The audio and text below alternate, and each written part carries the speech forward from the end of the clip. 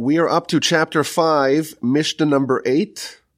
This is continuing the pattern that we've seen the entire chapter. This, I believe, is going to be the last installment of this kind of idea. And this is the chapter that deals with all the lists of things that were 10. And it tells us, Asara dvarim nivru be'erev Shabbos bein hashmashos. 10 things were created on the eve of the first Shabbos, so the week of creation, the week of Genesis, bein hashmashos at twilight. So if you read, of course, the beginning of the Torah, chapter 1 of Genesis, it delineates the categories of things that were created on the 6 days of creation. And then day 7, the Almighty, quote unquote, rests. He ceases to create. But at the very end of Friday, when Friday is turning into Shabbos, the last things that the Almighty created were these things created bein hashmashos at twilight. Okay, let's see what they are. Ve'elohem, and these are they. Number 1, pi haaretz, the mouth of the earth. We read, of course, a couple of weeks ago that Korach launched a rebellion, and there was a very unusual way to dispel and to quell and to quiet the rebellion, that the conspirators of this rebellion, there was a magical sinkhole that opened, and the way the verse describes it, the mouth of the earth opened, swallowed them up and closed its mouth, and they were swallowed alive. So this mouth of the earth was one of the things that were created at twilight on Friday. Okay, number 1, upi ha-be'er, the mouth of the well. And this, of course, is also things that we're reading about now in the parasha. Last week we read about the well of Miriam. The Jewish people, over the course of their 40-year sojourn in the wilderness, they were eating manna that dropped from heaven every day. But what were they drinking? They were drinking from a well. And this well had embedded itself in a certain rock. Miriam dies and the well ceases, and last week's parasha we read about how Moshe brought it back to life. He struck the rock and he got the rock to open its mouth again, so to speak, and again the rock emitted water.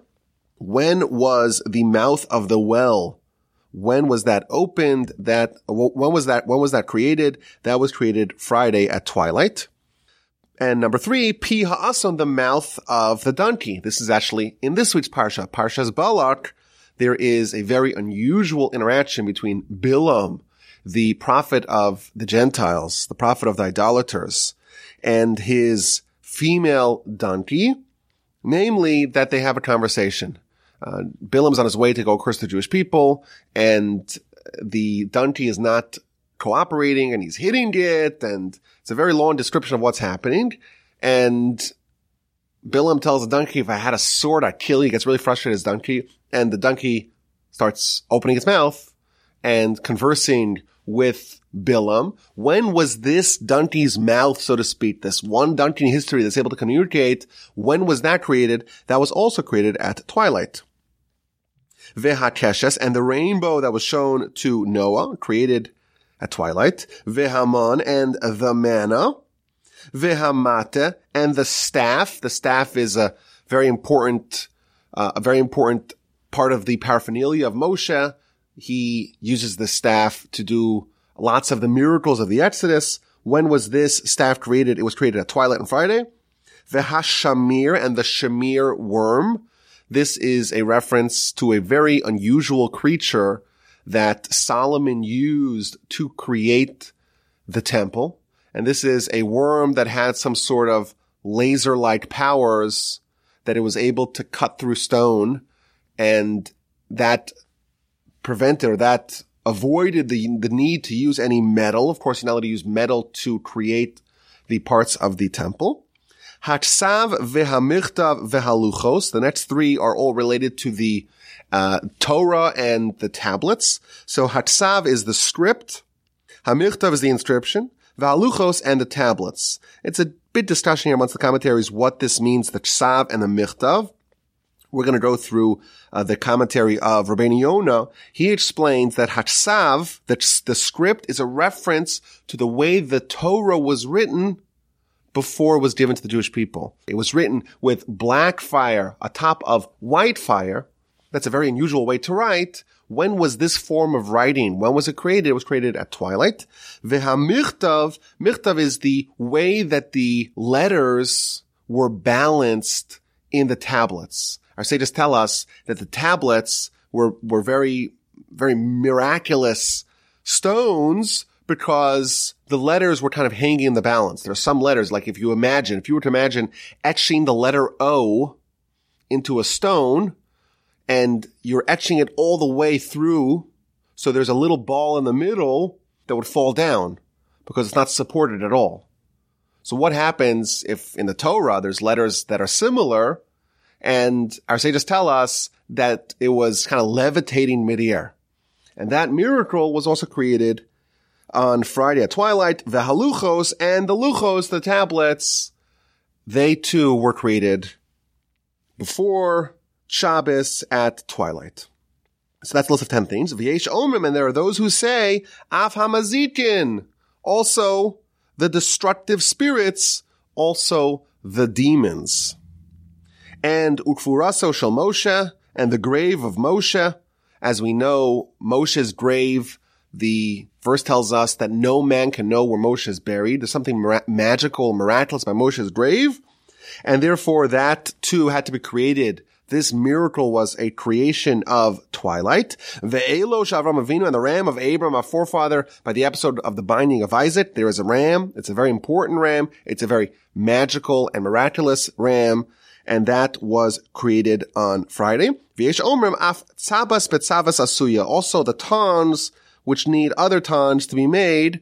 And this, the Gemara actually explains that if you need tons to make tons, so where were the first set of tons made? Because if you could only make tons with a ton, the original ton that you used to make the first set of tons had to be created ahead of time. And that was the creation of God. Now, in the Talmud actually says that no, there's a separate way to make a ton. You put it in a mold, you cast it in a mold, and that is the way that the first set of tons were made. So this is, again, another list of 10 things. It's 10, and then there are some other opinions as to maybe more things that were 10, and these are things that were created at Friday at twilight. Now, this seems like a very random, motley mix, a potpourri mix of things that were created on Friday at twilight, and it's not exactly clear what is so unique, what is so special about these things that they had to be created at that time. Now, in general, there is a very important concept called the halachic twilight. It's called Bein Hashmashos, halachic twilight. And the question that is oriented around this time of the day, is when exactly does one day end and a second day begin? As we know, you read Genesis chapter 1, the day begins with the previous night. And therefore, Friday night is already considered Shabbos. It's already Saturday. So once it's nightfall, once it's nighttime, the previous day ends. So tonight, it's Sunday today, and tonight already, even though on your calendar it says it's Sunday until midnight, actually once it's nighttime, halachically, it's already Monday. And that's why Saturday night, Shabbos is over, even though it's still Saturday. For us, the way we work our calendar, halachically, it's already Sunday. But when exactly does one day end and a second begin? And that is a quite confounding halachic question with, of course, many different ramifications. You know, is it Friday? Is it Shabbos? And there are many different things that we need to know relative to this question. So for example, a very basic idea, when it is a festival, there are things that we must do, things that we must not do. So when does Pesach end? And we could start eating chametz. We could start eating leavened bread. When does Pesach start? When does Shabbos start? Etc. And the Gemara tells us that there are various different points in the night when one day ends and a second day begins. The first point is what's called shkia, meaning sunset. Once the ball of the sun falls beneath the horizon, that is one juncture, so to speak, in nighttime. So for example, today in Houston, Texas, at 8:25 p.m. is sunset. And at sunset, it's still kind of light outside, but the ball of the sun has moved westward and you can no longer see it. And that is one juncture, so to speak, in the nighttime. And then you have what's called Tzeis HaKochavim, when the stars are out, which means it's really dark, it's nightfall, and that comes sometime later. And this is a very complex halachic problem. Exactly when does this other point in the sand, this halachic nightfall, when exactly is it? So you to think of it, just for our purposes, we think of it as somewhere between, let's say, 40 or maybe 72 minutes after sunset, there is the time of halachic nightfall. What about the time in the middle? What day is that associated with? For some purposes, we say sunset. For some purposes, we say nightfall. So after nightfall, it's definitely the next day. And before sunset, it's definitely the previous day. What about for those, let's call it 72 minutes in between? That is halachic twilight. That is bein hashmashos. And for our purposes, we have to assume the stringencies of both days. So suppose we're coming out of Shabbos, we have to assume it's still Shabbos until the end. Suppose we're coming into Shabbos, we have to begin Shabbos ahead of time at sunset, at least at sunset. Because we don't know. Is this the previous day? Is this the end day? Only the Almighty knows exactly, so to speak, when this crossover point is. For us, we have to assume the stringencies of both. That's why, by the way, if you look at, Shabbos is really only 24 hours, but for us, it's more because we have to assume that it starts at a minimum at sunset on Friday, because after that, it may be Saturday already, maybe Halachet Shabbos. And we cannot end it until Saturday night at nightfall, because that period, that twilight period, that doubtful period, we have to assume the stringencies of both days. And that's why Shabbos ends up being more than 24 hours on a very practical level.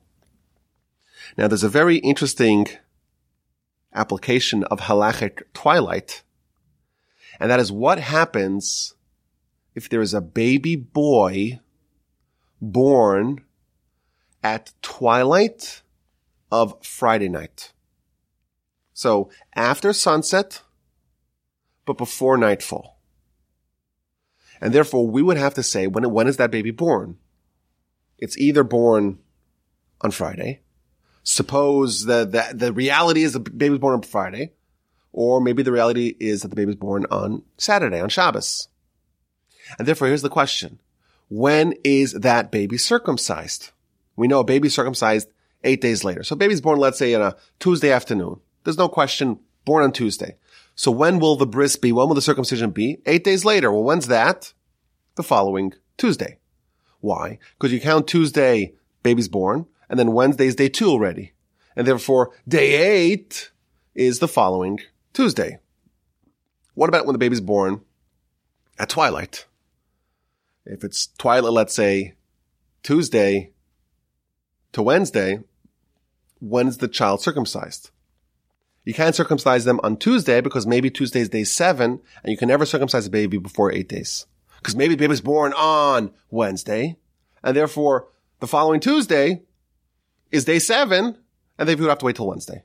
And therefore you would circumcise the baby, maybe it's day 8, maybe it's day 9. But here's the interesting question. Baby's born on Friday night, twilight. So we definitely cannot circumcise them the following Friday, because Friday might be day 7. So you would imagine that you would circumcise them the following Shabbos. We know that circumcision overrides Shabbos. It's one of the mitzvahs that override Shabbos. My son Yehoshua was born Saturday morning, Shabbos morning, and his circumcision was on Shabbos. And even though doing this operation or this procedure is, in general, something that will be prohibited by Shabbos, the Torah says you have to circumcise the baby on day 8, even if that day is Shabbos. This is one of the things that override Shabbos. Well, here's the question. If the child's born on Friday night at twilight, You can circumcise them on Friday, the following Friday. That may be day 7.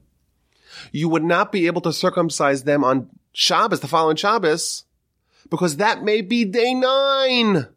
And the only kind of circumcision that overrides Shabbos is a day 8 circumcision.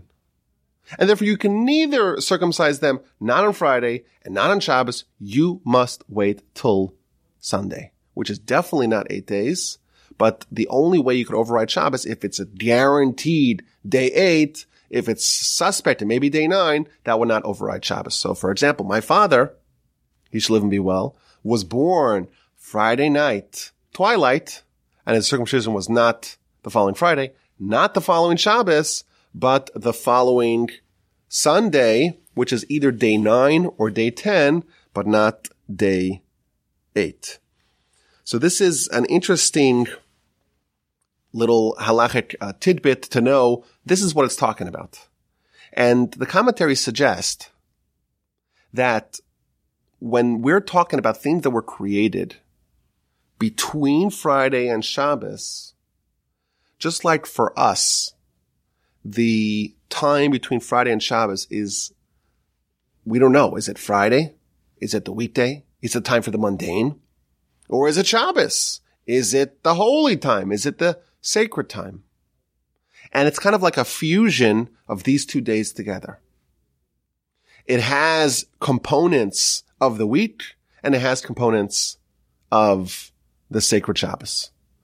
And some suggest that these 10 things, what makes them unique is that even though they are physical phenomena, but they have spiritual characteristics as well. That's the suggestion, one of the suggestions that's given.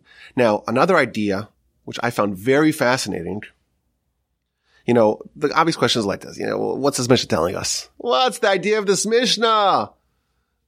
There's so many things that we, by the way, are not told when they're created. So, for example, when were angels created?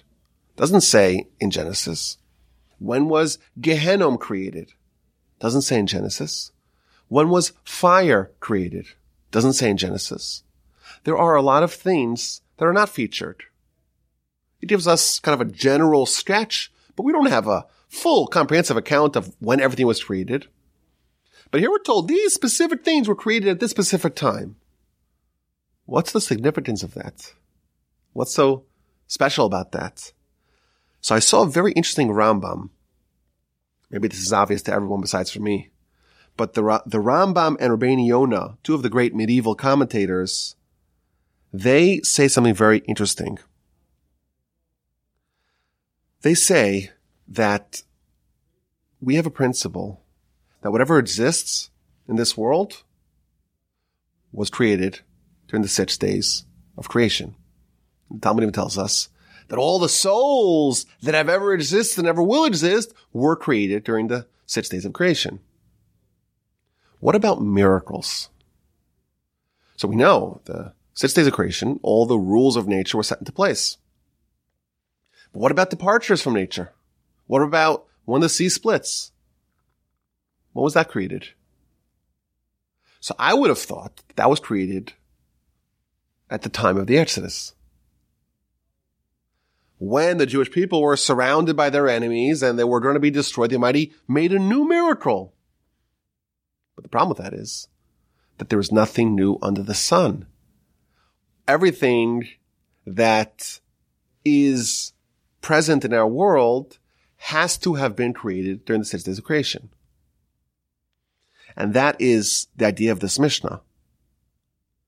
The miracles that have happened to our people and to all peoples throughout history, all those were created during the 6 days of creation. When the water was created, there was a rule established, like an exception, so to speak. Normally, it just flows normally, but there was an exception built in at the time of creation that under certain circumstances, it's going to split. So when Joshua crosses the Jordan, when Jewish people go into the sea, etc. And on day 4, when the sun is created, another rule is set into place. The sun always rises in the east and sets in the west, etc. Every day it follows a certain pattern. unless it doesn't.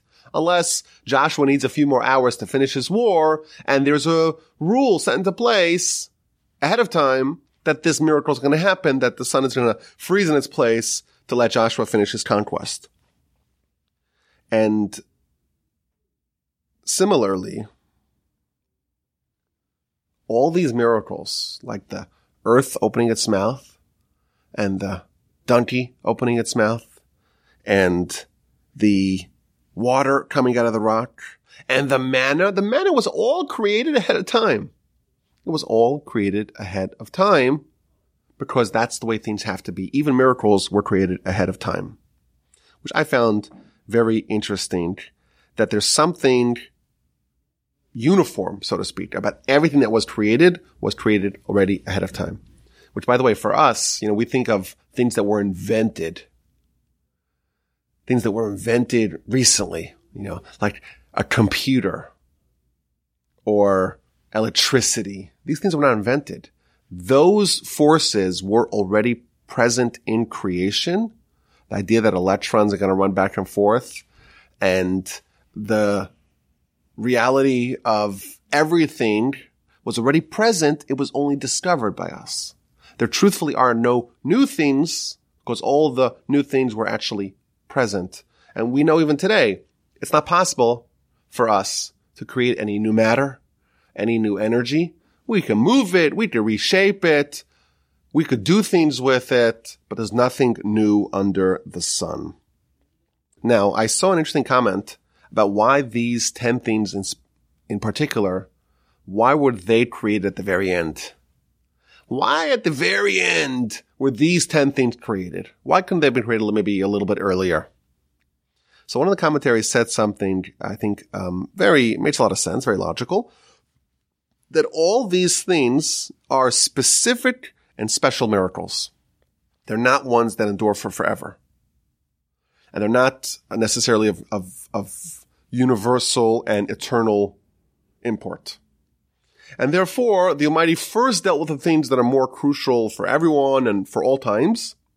And at the very end, when he was, so to speak, wrapping up creation, he did the things that were needed only for a temporary amount of time. And, of course, some of them are obvious. The earth opening its mouth, that was needed once for Korach. That's not for everyone. It's not for us now. And therefore, it was created at the end. And, of course, the mouth of the donkey and the well, that was only for one point in history. It's not for us today. And therefore, it is of less importance, so to speak. First, you do the things that are needed for everyone, and then you do the things that are more specific. And then he says, what about the rainbow? He says very interesting. The rainbow is, of course, a sign that the Almighty is not going to destroy the world. Well, when is that needed? That's needed so long as humanity is not completely moral and righteous and upstanding. As long as there are problems with humanity, well, then there's a need for the Almighty to kind of make a promise he's not going to destroy the world with a flood. But what about in the Messianic times? Messiah comes, gets us all in straight, gets us all behaving properly. Everyone's righteous. The miracle, so to speak, of the rainbow being an indication of the Almighty's promise, so to speak, not to destroy the world, that miracle is not needed. Now, again, the commentaries will say, wait a minute, it's not a miracle. There's a certain refraction of light when the sun is in one place and there's rain in another place, and that just creates a certain refraction of light. It's not a miracle per se, but the commentaries note it's not that the concept of a rainbow in general is what's described here, but the fact that the rainbow is an indication of the Almighty's pledge, so to speak, to us. He's not going to destroy the world. That's only needed until Messianic times. Comes along Messiah, gets all of humanity to start behaving properly. There's righteousness. There is knowledge that is ubiquitous, that is universal. Everyone's upstanding and moral and just and good. In that world, we don't need this particular miracle, and therefore it to be pushed off to the end of the week. The manna, of course, it's only for the nation that experienced it for 40 years. The shamir is for building the temple. The staff is for the exodus. And the three parts of the Torah, the script, the inscription, and the tablets.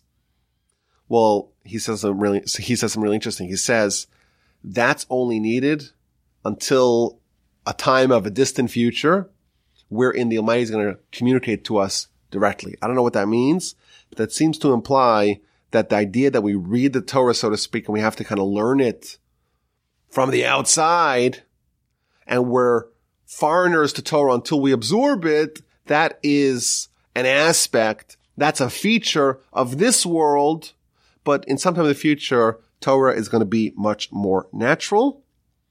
And the demons, well, they're going to be destroyed in the future because the demons are the evil forces. They're not going to be around for forever. And of course, the burial of Moshe and the ram of Abraham, these are things that are specific things, and they were not done for all of humanity, and therefore they are pushed to the end. I find that to be a very reasonable interpretation of why specifically these miracles had to be etched in stone at the very end, once all the general, so to speak, creations and exceptions / miracles are set into place, then there is the time to deal with the more specific things at the very end of the week. Now I want to zone in on maybe the most provocative part of this Mishnah, because this is something which is very, very distant from us, and that's the idea of the demons.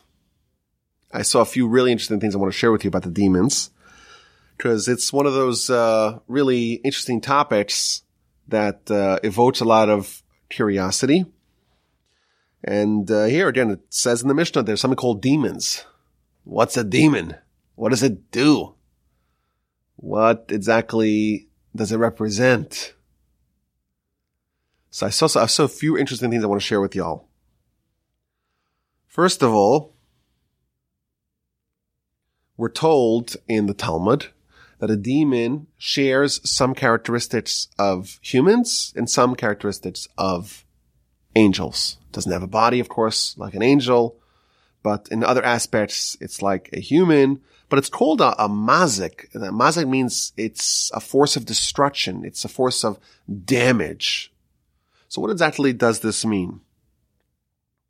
So I saw something that kind of blew my mind. And that is that the Almighty created these demons at the very end of the time period, so to speak, of creation. And he created these spirits, if you will, but they're spirits that don't have the ability to behave, to act. You know, what makes a body animated, a person animated, is that there's both the force, so to speak, of life, we would call that a soul, and there's the body, which is the implementation. And we have a demon, and a demon here is described as this force, but it doesn't have the tools, so to speak, to implement its wishes, if you will. And I saw one in the commentaries here, says something really scary. He says, the Almighty created these demons on Friday afternoon. And he creates them just as a spirit. And they're defanged. Why? Because there's no body. They don't have an implement. They don't have a tool to act. However, when a person does a sin, God forbid, he's actually creating a body for a certain demon. He's like activating a demon that it was just a force, so to speak, without the ability to implement it. And now the person, so to speak, with the sin creates a reality in which that demon is now activated and immobilized, and now it can destroy, which I found to be very interesting and a little bit, of course, terrifying. But in general, there's an interesting question. You know, we don't see demons today. I don't believe there's anyone in the world that has demonstrated the ability to mobilize a demon. And, in fact, in general, there's a lot of wisdoms that are featured in the Torah that don't exist anymore. So, for example, Torah spends a lot of time talking about the Ov and the Yadoni, the necromancers, people able to call up the dead. They're able to do all these magical stuff. We'd call it maybe black magic. And in our world, it's totally non-existent. Yet, again, if you look in the literature, these things, the Torah claims these things exist. And how come we don't see them today in our world?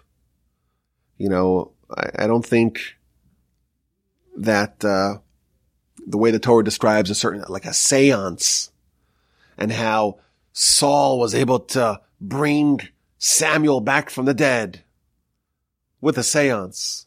Is that something that's legit, or is that an old wives' tale? So one of the commentaries here says a very important answer. I think it's a general answer, or it's a principle that is broadly applicable in many areas of Jewish philosophy. We know that the Almighty created the world for the purpose of allowing it to be an arena in which free will can be exercised. And therefore, the one constant is that humans must be in a state of conflict, so to speak, where the sides are balanced. The impulse and the drive for good and bad are equal. And therefore, the Almighty is constantly managing, so to speak. If there is a tremendous force that inspires people to good, there must be a concurrent and commensurate force to compel people to bad. Has to be like that. That's why in our parsha, what do we read?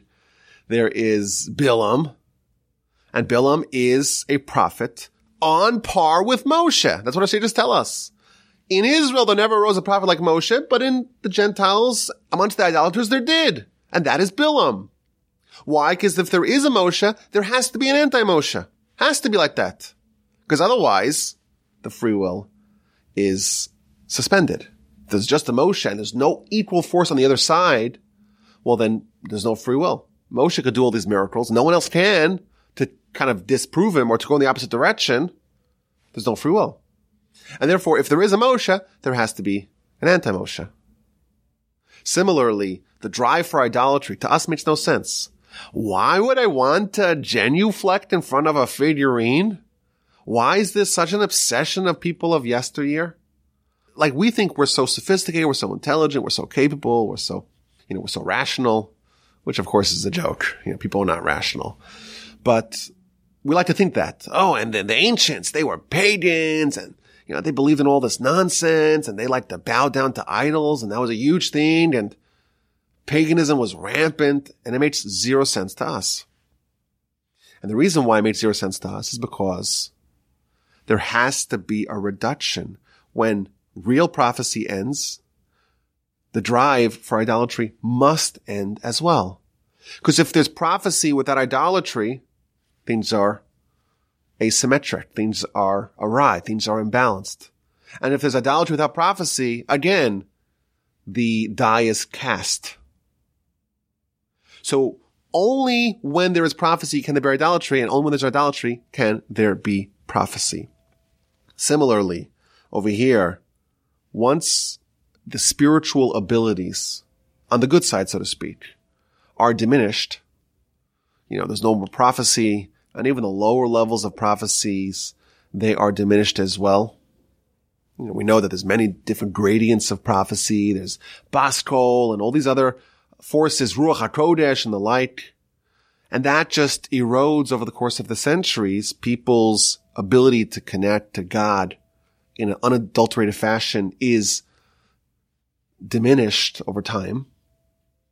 Therefore, all the other things on the other side, like the demons and all these other forces, they must go away as well.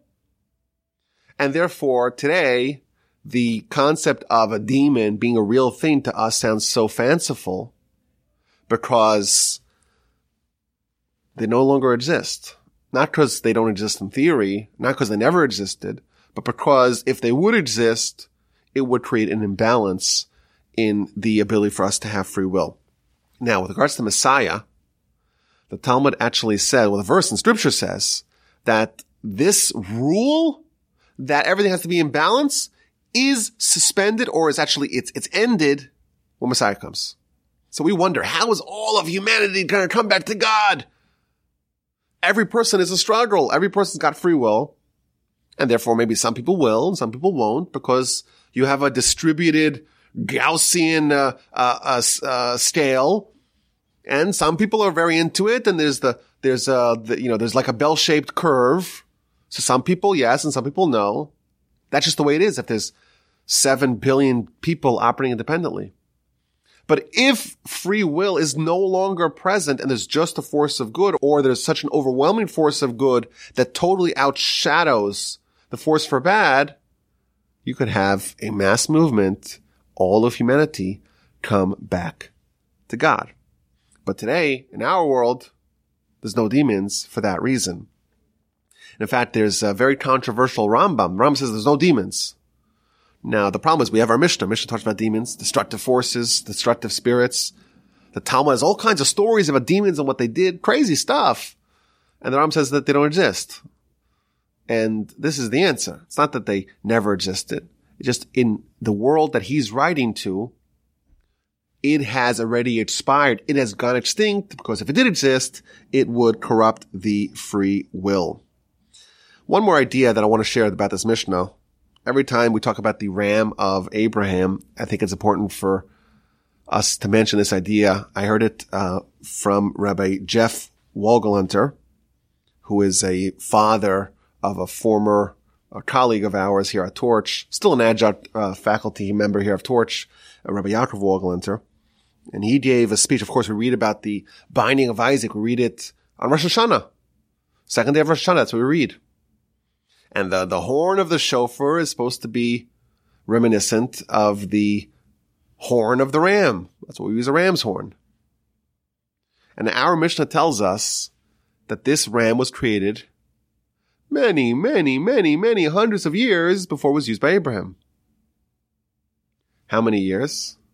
Lots and lots and lots. According to our tradition, Abraham is born in the year, it's an easy number to remember, 1948 after Adam.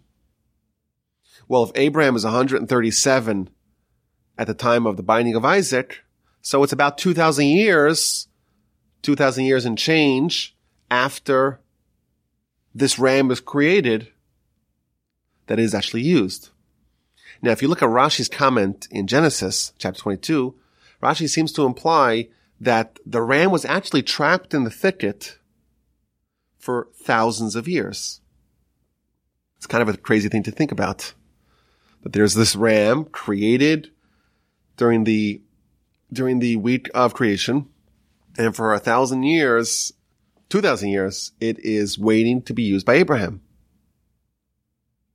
And if you were to think about the perspective of this ram, all its counterparts are able to jump around, are able to procreate, are able to climb up mountains, are able to have a good time.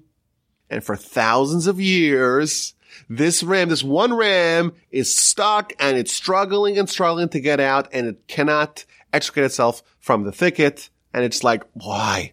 Why God? Why me? Why did I have to be the one that's trapped here? And the truth is, of course, that this ram played a very important role in our history. In fact, our sages tell us that every single part of this ram was used for a very critical, necessary, vital role of Jewish history. And this ram, the horn, is going to be blown by Messiah. So this ram has a very, very important legacy. And for 2,000 years, perhaps you would say that the ram is like, why me? Why me? Why me? And the lesson that he shared with his audience is that sometimes we feel trapped and we're like, why did the Almighty put me in this terrible situation?